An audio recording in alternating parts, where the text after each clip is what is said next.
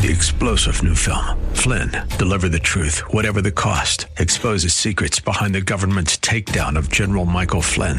Flynn knew what the intel world had been up to. He ordered the first audit of the use of contractors. This set off alarm bells. He told the truth. He was the most dangerous person for Donald Trump to hire. They had to get rid of Flynn. Flynn, deliver the truth, whatever the cost. Available now. Watch it today. Go to salemnow.com. salemnow.com.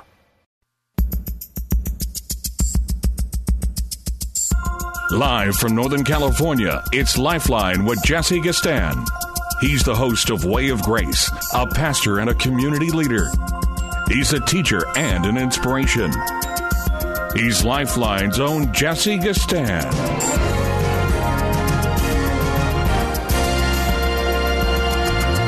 And you're probably like me trying to endure these stormy weathers that have invaded our shores in California. Weather is cool today, some rain on the way as they have prognosticated, and allergies. I think I said it a couple of weeks ago. April showers bring May pollen. Well, the pollen is here, and you can hear it in people's voice. You may even hear it in mine, battling just a little bit of it, not miserably, but it is there. Had to cut the grass this early this morning, and lo and behold, pollen flying everywhere. So be very careful.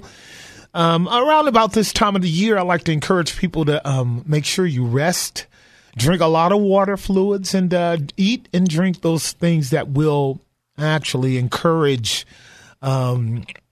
resistance against the pollens. They are popping up. They will pop up as well. I understand there's going to be some rain over the next couple of days, and then we will move into some gorgeous, wonderful weather. In any event, I am yours truly, Jesse Gastan, on this Monday edition of Lifeline. Time 5:06 on an April 15th. This is the day.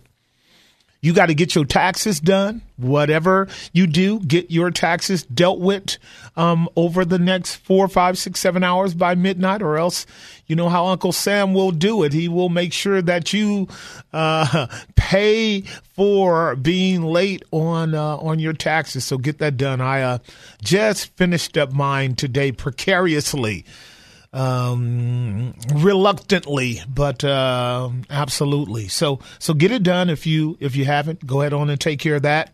And I hope you're able to get some money back, or at least minimally pay into this system that so intently works upon not only hardworking Americans, but our tax system. Our tax dollars definitely go to government. Uncle Sam, both in San Francisco, Sacramento, and Washington, from what I see on my paperwork. Boy, we pay a lot of money in taxes. So I don't know how that's going to be resolved. The more of the money you make, you know the answer. The more they want to take, a real disincentive for making money. But I guess we better still count our blessings, right? I mean, if we can pay our bills and make our way, we're okay. Although I really do want someone advocating for me to cut back on our taxes, because I think we are paying somewhere between federal and national and income taxes and daily tax, sales tax, et cetera. We're paying something like 45, 50 cents on our dollar. If you didn't know that already, that's why your dollar doesn't go far at all. Uncle Sam is confiscating it every way he possibly can. So, do the best job you can of overcoming the taxes without getting in trouble. You know what I was thinking about over the course of this week that really kind of just want to bring it to the forefront and see what you think about it?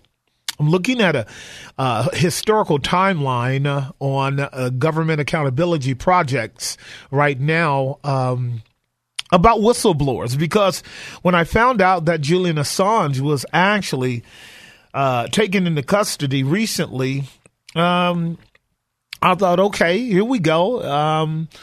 An individual that I think is rather specious, curious, an individual that probably falls in the category of what might I say, Robin Hood, if you will, the proverbial legend of Robin Hood, stealing from the rich and giving to the poor. Of course, Assange is not taking money from the wealthy and powerful and giving to the poor, but rather taking information. And in some cases, that's even more valuable in a lot of ways. And so, yeah, I'm looking at the history of whistleblowers in America. Apparently, ladies and gentlemen, there was a time when you could be a good, upstanding statesman, lover of the people, lover of democracy, lover of freedom, and be a whistleblower to the assistance of our nation's integrity to try to be a people free and operating out of virtue. I think I've said it a couple of weeks ago. Liberty without virtue is a what? It's a curse. So even though we carp for freedom, if we are not men and women of virtue, our freedom simply gets us in trouble. We have amendments. We have constitutional rights. We have laws on the books by which American citizens, hardworking, law-abiding American citizens, have freedoms by which we can challenge our government, challenge our democracy, challenge our institutions, whether they be public or private, and seek to bring them into conformity with the goodwill of the citizenry of America. But the question that I'm going to pose here in a moment is, if you've known anything about over the last 10 years, the Julian Assange, who happens to be kind of like the author and founder of WikiLeaks, that website entity by which secret and important official information is confiscated or either passed on by insiders working for government and institutions like the NSA with Snowden. If you remember Snowden and his exposure of the NSA and all of their surveillance over over Americans in the world, work with a company like WikiLeaks to get data out to the people, information that in all likelihood we would have never, ever known, information that in all likelihood would have never, ever been disclosed to the American public because on the part of government, major levels of discretion are absolutely needed for them to do things that would be, as they would deem it, in the best interest of American citizenry, but at the same time would probably be borderline, if not questionably, illegal or dubious, and therefore would create all kinds of problem if everything was, as many people are often touting, there should be candidacy, there should be wide openness with everything that everyone does at any time, particularly government officials. There should be the kind of exposure of their lives that people can look at and evaluate and determine whether they're people of integrity or not. I do have some concerns about extremism in the area of being overly candid, because you just think about issues that go on in your own life or issues that go on in institutional settings where there are very, very serious judgments that have to be made that a lot of people on the outside are not qualified to even speak into, let alone know about. Your own finances, your own resources, your own well-being, the structures of your life. You don't want everybody knowing about that. And as parents, you wouldn't do that with your kids, and your kids ought not to know about it. So there are areas, I'm one of those people that thinks, well, be careful, because, while we do not want our government behaving in a fashion that is so absolutely unproductive and harmful to its citizenry, I do not believe it's in the best interest of us American people on the ground, particularly those of us who can't do a whole lot about what goes on in government other than make a bunch of noise and waste our time. I think we have to be careful about policies. And I'm looking at 1773. This happens to do with Benjamin Franklin. Confidential letters exposed by Benjamin Franklin proved the governor of Massachusetts misled Parliament to promote a military buildup in the New World. The governor was dishonorably discharged and exiled. All that occurred because of a whistleblower given information to Benjamin Franklin. That was 1773. 1777, U.S. naval officer Samuel Shaw and Richard Marvin revealed the torture of British POWs by the commander-in-chief of the Continental Navy. The following year, the Continental Congress unanimously enacted the first whistleblower protection law. Ooh, there you go, getting close to home. You've got two U.S. naval officers, Samuel Shaw and Richard Marvin, who revealed what we would call a kind of foreshadow of the Iraq War and the war in Pakistan and what went on in the days of Bush II with POWs from Afghanistan and Iraq, and the torture and things like that have been exposed through WikiLeaks, if you will. These men were protected. In the following year, the Continental Congress unanimously enacted the first whistleblowers protection law. So there you go. Here's another one, 1872. Julius Chambers, one of America's first investigative journalists, admitted himself to New York's Bloomingdale's insane asylum and published an expose proving patient abuse. 12 patients were subsequently released and laws were substantially rewritten. So what this particular case says is that in our institutions, like our medical institution, particularly insane asylums, where they viewed people who were not able to be hardworking citizens and operate within the parameters of the law or were safe citizens on the streets, people that you could do all kinds of experiments with, make guinea pigs out of them. And of course, you guys know that that's been going on for legions of years. Just take people into these medical institutions and I mean, lobotomies, brain operations, experiment with them like they're lab rats. All of this has gone on in our world, and we know it. And the only way we really do know it is because of what? Whistleblowers. Here's another one in 1933, closer to home, through secret congressional testimony in a book entitled War is a Racket. Whoa. Retired Marine Corps Major General Smedley Butler exposed government's corruption known as the business plot that aimed to overthrow FDR's presidency. So there you go. You got insiders trying to overthrow the president in a series of events that amounted to what is called War is a Racket. Now, here we are in the 21st century, and we all have a fundamental sentiment, don't we, that war is a racket. Why? Because our media now, in terms of social media, has allowed us to be able to see all these events in real time because of freedom. And this is where, you don't want to give up freedom. I'm telling you, you want to be careful about the losses of freedom in exchange for security, because security and freedom are not equal mates. I'd rather freedom over security. If to have security, you lose your freedom. Be very careful now. Be very careful. And this is the tender balance that we're struggling with right now as we move into a fuller manifestation of what is called the New World Order. Anyhow, 1962, through the watershed book, Silent Spring, Rachel Carson exposed the residual effects of DDT chemicals on animals and humans, inspiring the widespread ban on DDT chemicals that went into effect in 1972. Now we're moving into the business world, or into industry, where big companies like Monsanto and the pharmaceutical agencies have proven to be very unethical, very, very immoral in their findings and in their practices. And if it wasn't for whistleblowers, where would we be?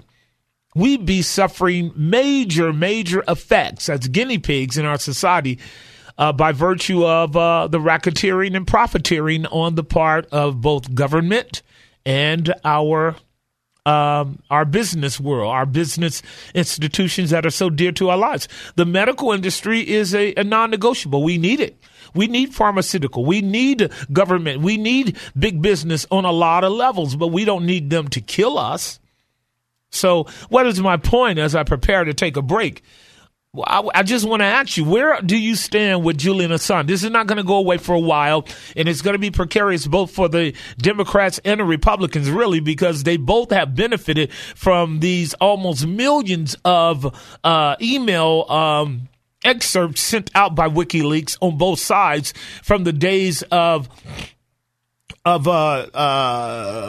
say George Bush the second, George W. Bush, and then all the way up through Obama's presidency, and now in Donald Trump's presidency. Now, remember, Donald Trump lauded WikiLeaks because it really did help him go over the top when it came to Hillary Clinton.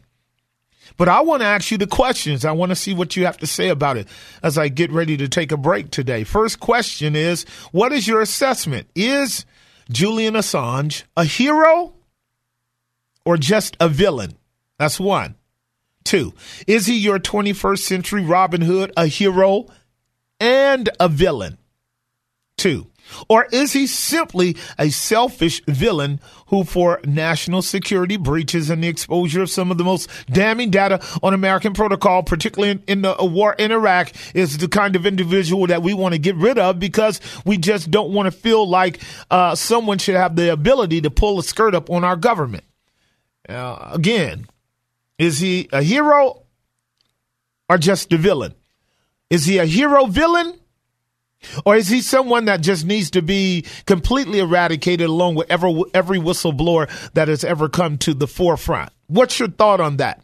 The number is 1-888-367-5329, 1-888-367-5329. Of course, we've got a lot of other things to talk about on the Monday edition of Lifeline. Your questions, your comments, your observations about issues. Let's get the conversation started. 1-888-367-5329. You're listening to your host on the Monday edition of Lifeline, Jesse Gistan. I'll be right back. And now back to Lifeline. And we've got two lines open, 1-888-367-5329. The number is 1-888-367-5329. We're talking about whistleblowers, the virtue, the dangers of them. And I'm raising the question about Julian Assange. Is he a hero or a villain? Is he a hero villain like Robin Hood? Or is he just someone that you are disinterested in or don't even believe that these kind of people play any role in the benefit of our country in terms of our touted freedoms and our touted right to know certain facts? We have Freedom of Information Acts on the books that allow us to pursue data and information that we think is credible and necessary for getting at the bottom of a lot of let's call discretionary issues in our government, in our country, in our businesses, et cetera, et cetera. And sometimes the role of a whistleblower is critically important. I might also ask, is there a time when the role of a whistleblower can cross the line and become so dangerous that it really does compromise to a significant harm national interest? I can't think of a potential case right now, but I'm sure there are those that are out there that might be able to bring one to mind on this program for today as we think about Julian Assange. And I forget Mr. Manning's real name. They are all calling her Chelsea Manning, but being born a male and now having gone through reassignment surgery, they call her Chelsea Manning. I forget her real name. But I think she did some prison time under Obama. Under Obama, she did prison time for helping expose the atrocities in Afghanistan and Iraq to WikiLeaks, to Julian Assange. And I think Snowden did the same thing. I don't know where Snowden is right now, but here we go. We've got people on the run because they can't fully explain or lay out some of the dubious or explicit facts. All I know is this. When I saw some of the footage of the scandalous and reckless and just heartless killing of people on the street in Afghanistan, it was ridiculous. But you know what? When I saw it, first thing I said is, I believe it, because we have all known too many people who have come back from wars who, after they have gotten a little bit of debriefing and maybe have gained and acquired enough health in their mind and heart, objectivity, distance from a kind of irrational allegiance to the military, that they could share with you that, man, I saw some bad things happen.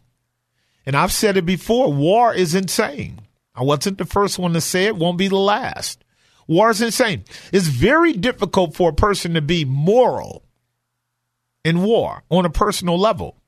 I'm looking at one 1969 Vietnam veteran, Ron Rittenhour, an ex-Army helicopter gunner, writes a letter to Congress and the Pentagon describing events at My Lai during the Vietnam War, including the torture, sexual abuse, mutilation, and mass murder of hundreds of unarmed civilians. Now, why would I share that with you? I've got two lines open. Let's talk about this. 1-888-367-5329. 1-888-367-5329. I'm not talking about it to denigrate or belittle our military soldiers. I happen to think that veteran Ron Rittenhour was a man with a conscience. Yeah, my daughter's in the military right now. We just sent her off a couple weeks ago. She's going through boot camp right now. Plan on being a medical military soldier to serve our soldiers in times of duress and stress and war. That's what my baby is doing. The last of my 8 children is right now serving our country. So I'm not at all talking about any kind of belittling or denigrating our soldiers. So if you call here, you know you're going to get a serious debate with me on rational argumentation in terms of premise. And so, but what I am saying is that when this person comes back and writes a letter to Congress and the Pentagon describing events in My Lai about such atrocities as sexual abuse, mutilation, and mass murder, I easily believe it, because that's what happens when you cross the line into war. You have to leave off with inhibitions and control and restraints. And I'm sure if we were listening to a present-day lieutenant or present-day major or general or someone who has had many years of experience, they would tell us that we are a whole lot better today than we were in the Vietnam War. And in a lot of ways, I would agree to that. That's probably so. But I got a feeling that we've got so much further to go in terms of how we handle conflicts. Not only in wartime scenarios, but even here in America. How do we handle differences? How do we handle proverbial conflicts, philosophical conflicts, ideological conflicts, political conflicts, religious conflicts? You see people in the religious sector just as bad and rabid and fomenting, if you will, at the mouth against their opponents as secular, unregenerate men do. And it's probably because they are secular and unregenerate. My point is that whistleblowers pull the lid off for a season and cause us all to realize, hey, we need to be very careful about touting ourselves as being pure and white as the wind-driven snow. Got to be very careful about our America's purity, America's greatness. When I hear Sean Hannity or Rush Limbaugh or any of the people so touting American greatness and American wonderfulness at the level of almost just whitewashing real legitimate grievances. And I said, these guys are nothing but propagandists. There's nothing worthy of listening to them about, since they are not even remotely self-critical, self-analyzing.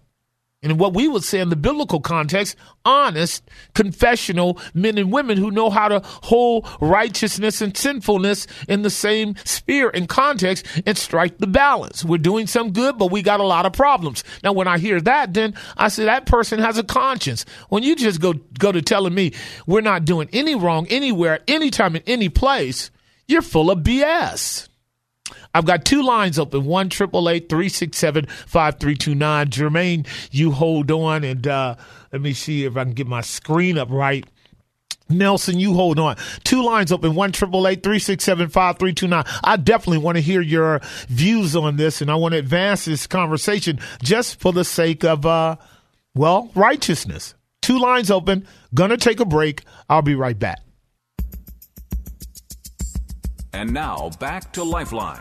We're back at the time, 5:36. Two lines open, 1-888-367-5329. If you want to call and chime in on my fundamental questions about Julian Assange, who has now been taken into custody. He was an Ecuadorian sort of asylum person. He spent almost 8 years held in the Ecuadorian embassy for a long time. We would just see him, open up the window and talk to people from the window. But at some point, the Ecuadorians made a deal with either America or other parts of the world. And, Julian Assange is on his way to America. President Trump is acting like, he doesn't have anything to do with it. This is his State Department. This is the Justice Department's job. And, of course, that's probably the politically correct thing to do. But ultimately, he has a say in it. He used Assange's information in a braggadocious, boastful way. But here we go now. Julian Assange will probably become a villain. But I ask the question to you, is he a hero or a villain? Is he your 21st century Robin Hood, hero and villain? Because, villains aren't always bad. That's the dubious thing about this. Did you know Christ was a villain? Yeah, your Savior was a villain. And yet he's also a hero. So it's not cut and dry. I said this about a year ago in Sunday school. Last year, maybe a year and a half ago, I did a series on church history dealing with the 7-8 ecumenical movements from the era of the Nicene all the way up through the 8th and 9th century AD. All the way up to the Great Division, the Great Divide between West and Eastern Church. And I was saying that when you read all of the different historical battles and conflicts between, if you will, the Arians and Athanasius and the different bishops and leaders in the church, all the way going back to Justin Martyr, what you have is a list of heroes and heretics. And one man's hero is another man's heretic. You better be sure of it. Let's say you're a Calvinist. Well, there's a lot of Calvinists in the world, and I would be touted as a Calvinist. But for many of us, Calvin is also a heretic. Put it this way. Everybody that's a Protestant is a heretic to the Catholic Church, at least on a creedal level. On a statement level of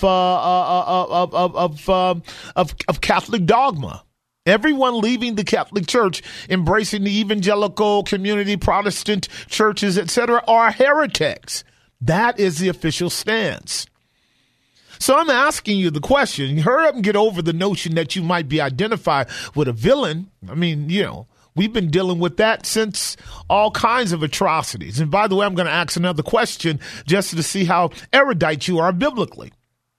Name for me one famous whistleblower in the Bible. An individual who did much good by virtue of him exposing something. Since you know your Bible.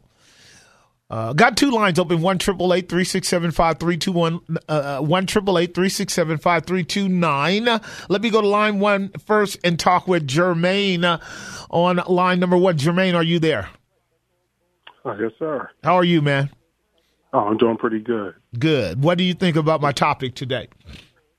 Yeah, excellent topic. I wanted to ask you about this because I've heard several people try and look at Julian Assange as a pure villain because of the way he went about releasing information. But for me, he's kind of like the dentist or an anti-hero, where the dentist is the villain until you absolutely need the dentist. I think he did a good thing. I don't know if I can comment on the way the information was released, but it's like when I hear people who were complaining about Hillary Clinton not winning the presidency due to the emails, like, well, if there was something of substance to release, then we wouldn't be having this conversation. So I think it's good when people are exposed at that level because it just speaks to the hypocrisy that we know is going on, but we can't always prove. And it just kind of knocks down people's heroes because when it's politic time, it seems like a lot of people throw away their Christianity and their beliefs, and they just have a lot of cognitive dissonance, and they refuse to believe anything negative coming out of the mouth of their opponents.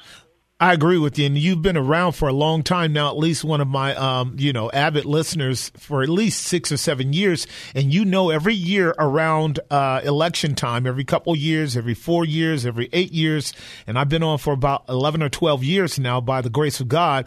Once we get into the melee of politics, you hear it on this program, how quickly professing Christians abandon what we would consider a consistent biblical worldview and ethical and moral set of principles around just logical reasoning, objective logical reasoning, because of their prejudice towards a candidate or their prejudice towards their political position. And, at Grace, I really try to leverage against that kind of over-identification with your political allegiance because it's set up to create a dialectical hostility with your opponent in spite of the evidence and information that's put out there. I think you're totally correct. When information gets put out, that's not skewed, that's not manipulated, that's not filtered with innuendo or opinions on the part of the person that wants to put it out. When just plain naked data, textual data, or voice data, like the information that came out on Donald Trump when he's sitting in the van with the young guy Bush, who happens to be a kind of, he was a spokesperson for, I forget what company, but he's got the tape rolling. And Donald Trump is just using the most guttural language you can about women. There's no manipulation there. That's just plain, straight out fact. You don't have to like the fact that your candidate has just been exposed for being a hypocrite, being a philanderer, et cetera, But those are the facts. There's no way to make the person who gave over the information by which the mirror was raised up on your particular person of interest, what more than what he is. So I totally agree with you on that level with regards to Assange. What I'm kind of asking though, and you've already inferred, Jermaine, that we don't fully know what particular laws were violated in terms of what he did. That being the case, I'm not sure if we're going to ever really know. I would hope that in the information age that we are operating in, that there would be legitimate legal advisors that have enough experience to know what should occur with Julian Assange versus him being silenced or him being so criminalized, because we can do it. We can just completely massacre a person to where eventually the public sentiment is, away with this man, and yet he could have been very well within the parameters and boundaries of his right to pass the information on to institutions who would have every right to expose it. I think there were 2 or 3 legitimate reporters that came out and said, if you put Assange in jail, you put the Washington Post in jail, you put the New York Times in jail, you put other news agencies in jail who also use whistleblowers as part of their information gathering tactics. So I agree with you. Right, and there's a helicopter pilot. I know the incident that you were speaking of with the reporter Ron Rittenhour. Okay, his name was Hugh Thompson, and I had heard a story from someone about how he turned against his own soldiers. He was so horrible until I found out the actual facts that this man was so outraged by the brutality he'd seen committed on women and children that was the only way he felt he can stop these soldiers from being in a frenzy. And he the rest of his life was kind of ruined. Absolutely. He did, in my opinion, was a heroic act, and he was willing to fire on his own men to stop them from becoming just completely demonic. Yeah, I fully believe it. I think we had several movies that have come out that have given those kinds of intimations. I forget the one with Denzel in it and the other individual captain where Denzel was given orders to do something that would have been completely wrong. And he had to basically, be condemned as committing mutiny until it was seen that he was acting in the best interest of the overall I think it was the Navy. And then there were a couple others as well that began to raise for us questions about how do we balance powerful agendas operating in the name of American interests, but violating protocol within their own institutions, as well as violating the larger national or American constitutional framework. How do we balance protecting them and at the same time holding them accountable? And that's really what our conversation is really all about. So I don't know, man. I think we'll find out pretty soon whether or not our government will be interested in being able to say Edward Snowden, Manning, and Assange really did do us a favor in giving and shedding light on atrocities and actions that really needed to be dealt with. Even if they were going to be dealt with behind closed doors, they should have been dealt with to be stopped. But since they had to be publicly manifested, now we got to deal with whether or not he's a hero and at the same time maybe having violated some laws. We'll find out soon enough. You got any other observations you want to make before I let you go? No, just I think history is written by the winner. So whether he's a hero or villain, sometimes it's subjective depending on what side you're on. I agree. Thanks for the call. I'm going to take a break. When I come back, I'll take up Nelson. I do have 3 lines open: 1-888-367-5329, 1-888-367-5329. I'm still raising the question, and Jermaine, if you wanted to call back, you can. Who is the most famous whistleblower in the Bible? Who's the most famous whistleblower in the Bible, given the kind of scenarios that we're painting here that has to do with national interest and activity that would be undermining of the national interest? And if they were to actually be able to execute them, it would have been a major atrocity. Meaning this, there are times when you and I actually will have or know information factually, not just alleged, not just twisted assumptions like people do, that if we don't share it, guilt will be on our conscience because we knew that potential was there and it could have been catastrophic. 1-888-367-5329. 3 lines open. 1-888-367-5329. You're listening to the Monday edition of Lifeline. I'll be right back. And now back to Lifeline. Excuse me. We have 2 lines open: 1-888-367-5329, 1-888-367-5329. Before I am amiss, this Friday is Calvary Night at Grace Bible Church in Hayward.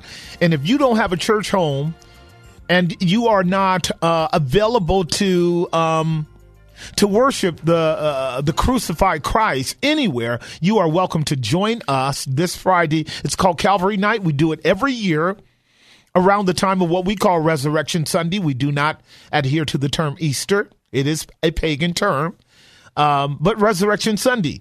And so Friday, where most people will call it Good Friday, we call it Awful Friday. There was really nothing good about it on a human level. We are at our worst when we crucified the Son of the living God. So we call it Calvary Night. And this Friday, we will be looking deeply into the historical facts with a redemptive implication and a worshipful, reverential context of the Holy Convocation of the Saints at 7:00 on this Friday for the people of God. If you don't have any plans and you really do want to revisit Calvary from Dr. Luke's vantage point, we will be dealing with it. We are going to present a wonderful time of worship and music, and then we will walk through about 12 verses around the historic unfolding narrative of the witness of Dr. Luke concerning our Lord's suffering, his betrayal, his abandonment of his disciples, and his mediatorial work on his way to Calvary to demonstrate that he didn't come to condemn the world, but that the world through him might be saved. And we will look at Christ, our Savior, once again, hanging on Calvary, uttering the 7 last words and their implications, and we will ask God to show us his glory, the glory of the suffering of the only begotten Son of God, the Lamb of God. And if you're not doing anything, you are welcome to join us. Our doors will be open approximately 5:30, 6 o'clock. We will start worship approximately 7 o'clock, and we will seek to prepare our hearts for the resurrection on Sunday. One more line open, 1-888-367-5329, 1-888-367-5329. Let's go to line 2 and talk with Nelson in San Mateo. Nelson, are you there? Yes, sir. It's funny, I was asking one of your church members at one of the other hospitals I work at, were you guys having something Friday night? She said just a regular Bible study. I guess she didn't know. I'm getting a tooth extracted that day, and it's going to have to be done, oral surgery. But if I'm up to it, I have Friday, Saturday, and Sunday off this week, so I'll probably just stay in the East Bay, in a hotel the whole week, and I'll go over there and see it. Well, you don't have to talk, brother. You don't have to talk. I've been there. You don't have to talk. You can just, if they give you enough drugs, enough painkillers, you'll be feeling pretty good. You don't have to talk. Is it an extraction? Is it an extraction? Right. As long as there's no bleeding, I could shut my mouth for one day. Maybe. All right. But the real question is, who would win a fight between Patrick Beverly and Kevin Durant? No, I'm just kidding. Oh, okay. So I know you're going to come into my subject because you're a man of politics as well. But I'm going to tell you, I think that Beverly would tear Durant's butt up. Don't, just forget it. Durant, just forget it. Leave it alone, brother. Leave it alone. Don't push it too far. The pit bull versus a Great Dane. Exactly. All right. So what are your thoughts, man, on the Julian Assange issue? Is he a villain? Is he a hero? Is he a hero villain? Is he a villain hero? How do you see it, Nelson? Well, I guess I'm kind of prejudiced because I'm a Baptist, but I'm a Martin Luther King man and a Spurgeon man, and this is the type of atrocity that Martin Luther King spoke about that was happening in Vietnam. Yep. So Assange was, revealing those type of things, or the other guy who now is a girl was revealing those type of things. Yeah. I think we should know. Yeah, and they would be a hero for revealing that. Now, do you worry about data that would compromise America's interest around the world at a level that could be considered treasonous, such as a Benedict Arnold, et cetera? Is there a line that these whistleblowers, who are becoming definitely heroes in many of our eyes, just because our government has been so unprincipled over the decades that you and I have been alive, including the massive injustices that took place in the civil rights movement up to the present hour, of which I think you and I would agree that Martin Luther King would still existed to expire in old age if he had not swerved into politics at the level of the Vietnam War. Once he began to have conversations about Vietnam and the atrocities committed there, that took him over the top with our government, J. Edgar Hoover and others. That just took him over the top because his influence became so prominent that now he was rising above the mere civil rights issue in terms of black folks and Jim Crow. I agree. You said a lot. You got to try to backtrack my thoughts. I do agree a line could be crossed. Like, for example, when I first started coming out here in the 80s, I was at a restaurant with my brother.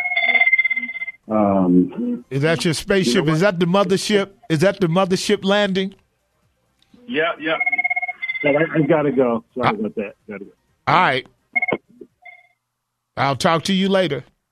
That was Nelson. He got to go. The mothership called him up. Don't. All right, let me see here. I'll go to line number 1 and talk with Tamara in Oakland. Tamara, are you there? I am. Hi, Pastor. All right, so hi, and what are you up to? What do you want to talk about? You want to talk about the Assange case, or you got something else in your mind? Yeah, no, I'm not good with that kind of stuff. But I did want to give an answer who I thought might be the biblical whistleblower. The biblical whistleblower? Yes. Okay, good. But before you do, let me go ahead on and pose this again, because if you get it wrong, I want somebody else to try, because I might as well turn this into a Bible lesson, and then I'll talk about why he is such. So I raised the question, you guys, earlier as I opened up the topic around Julian Assange. And I'm really dealing with the issue of how we are impacted by social media, how we are impacted by government interaction with its citizenry, how we are impacted by citizenry responsibility within the context of freedoms and rights to both express ourselves and challenge our governments. And while we were developing that narrative to which we are now devoting ourselves for this hour, I crossed it over into the biblical world, because that's what I seek to always do. There is a biblical correlation to the subject of whistleblowing, and I raised the question, who in the Bible would be the most prominent whistleblower that you would know? If you can come up with 2 or 3, great. But in my mind, there's one significant prominent whistleblower that justifies the role of being a whistleblower in order for government to be safe, in order for citizenry to not find itself taken over or disadvantaged by unprincipled men, people, or groups who would want to take over the world. And I think Tamara wants to give a shot at it. So what do you think, Tamara? Who would that be? Okay, well, I came in late, so maybe I might be wrong, because I was going to say Nathan the prophet with David, King David. Nathan the prophet. Okay, so that would be, somebody can call and justify and support our sister Tamara in a certain way. Would it be whistleblowing when you know that the president is sleeping around, has slept around, shouldn't be sleeping around, but did sleep around, or the pastor, and you know it? Now, this is not speculation. This is not innuendo. People like to, start all kind of mess and poison the well by saying things that are not true. But principled people who will listen to information that's factual, not gossip. And would it be whistleblowing for you to go to that person?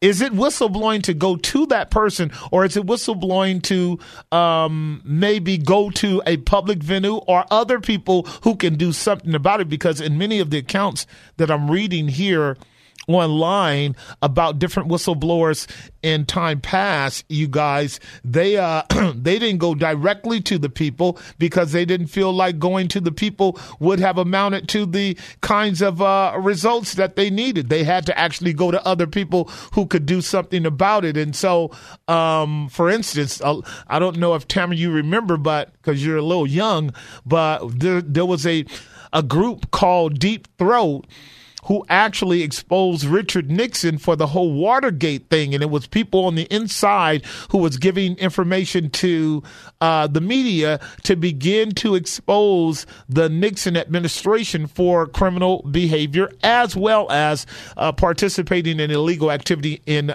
Vietnam, which Nelson is talking about. So that is a situation where whistleblowing took place on the inside, and then it was exposed on the outside. So, long story short, I'm going to say I would give you a 50% right answer on Nathan the prophet being a whistleblower to David.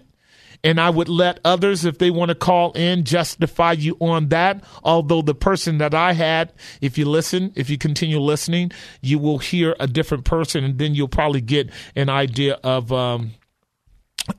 why I went with this person versus David. So thanks for the call. You may get justified. Somebody might call and justify you. We will soon find out. Before I go, I think I will take a line number 3 and talk with Sarah in Palo Alto.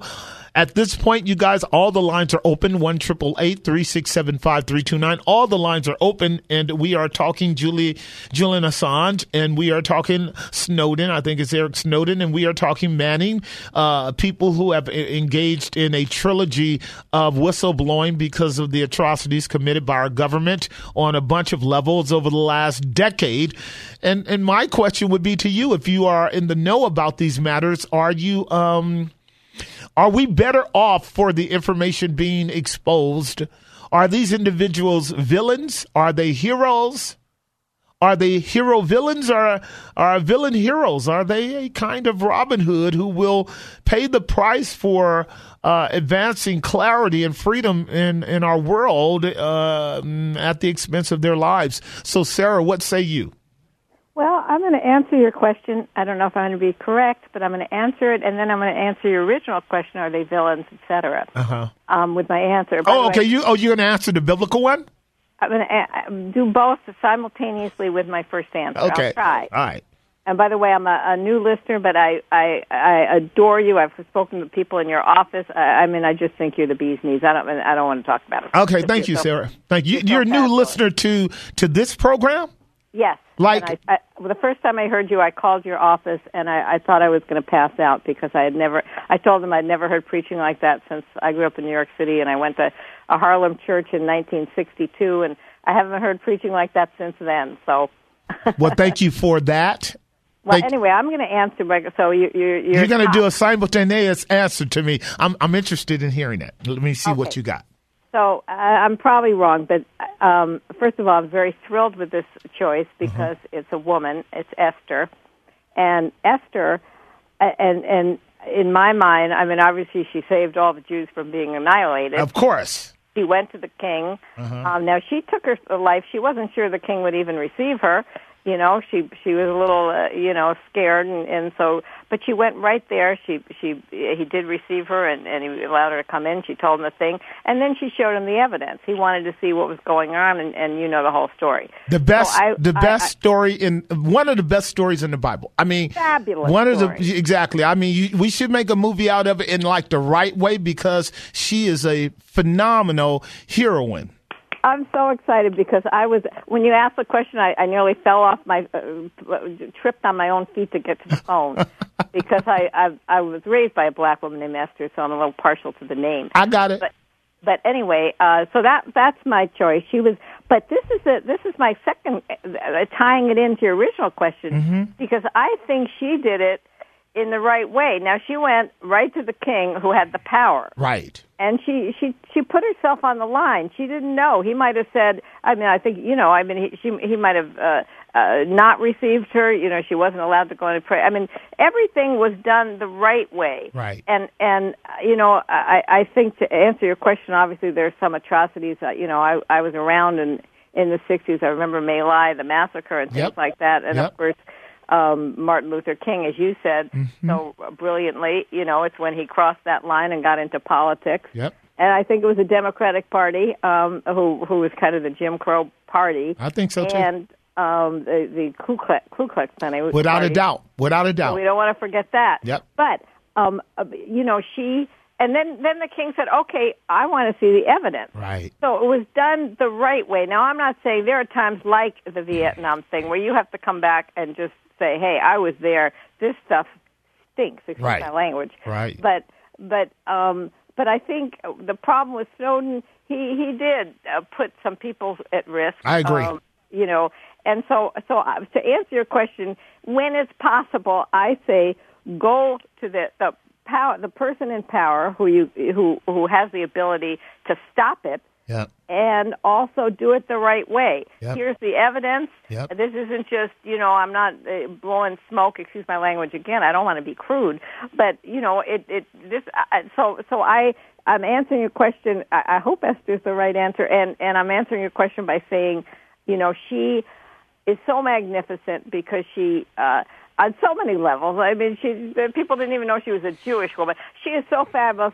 I'd love to take her to dinner. She's just a sweetheart. Well, I did a series on her. I don't know if you ever heard my exposition of it, Esther and the Church, because she's a great type of the Church of Jesus Christ, married to someone that fabulously loved her. The Old Testament is revealed in the New. So if you ever wanted to go online and look up our series on Esther, I think you might have some joyful revelations as to how much we just celebrated her calling and her character and her commitment and her conquest over massive evil that was forging itself against her and her people. You are 90% correct. Where's the 10%? Where did I go wrong? Well, I'm just keep listening. The people that the guy who went to Esther and told her, Barnabas? Yeah, of course, 10%, because it didn't start with her. You didn't give me a chance. I was excited about Esther. You're right. Of course, he got the ball rolling. She put her head in the noose, kind of speak, to go to the king. But of course, it would, I guess. I love Esther, but of course you're right. I do too. I love Esther too, but this is what we call a dynamic dual paradigm in the Bible. God often uses two people, and in this context, it's male-female. So now most people will know if they are even remotely biblically literate. So I got to take a break. You pushed up against the dam. Somebody just bust the dam wide open, and let's just enjoy a revelation of a whistleblower tandem that makes this matter virtuous for those of us who know that God must be exalted in his righteousness. Sarah, thank you for the call. I got to take a break. 3 lines open, 1-888-367-5329. 3 lines open, 1-888-367-5329. Daniel, I'll get you when we come back.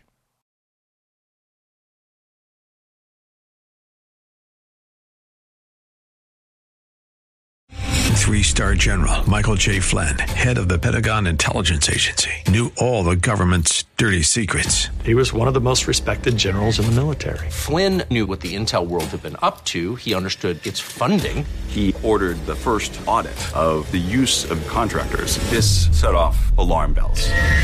The explosive new documentary, Flynn, Deliver the Truth, Whatever the Cost, uncovers the facts behind this scandal. Flynn told the truth. He was the most dangerous person for Donald Trump to hire. I find out the worst enemy that I'm going to face in my life is right here in America. They took my assessment and they wanted me to change it. And I was like, I'm not changing it. They had to get rid of Flynn. With in-depth interviews, archival footage, and never-before-seen personal records of the man behind the headlines. I just felt like I was drowning. Flynn, Deliver the Truth, Whatever the Cost. Available now. Watch it today. Go to salemnow.com. salemnow.com.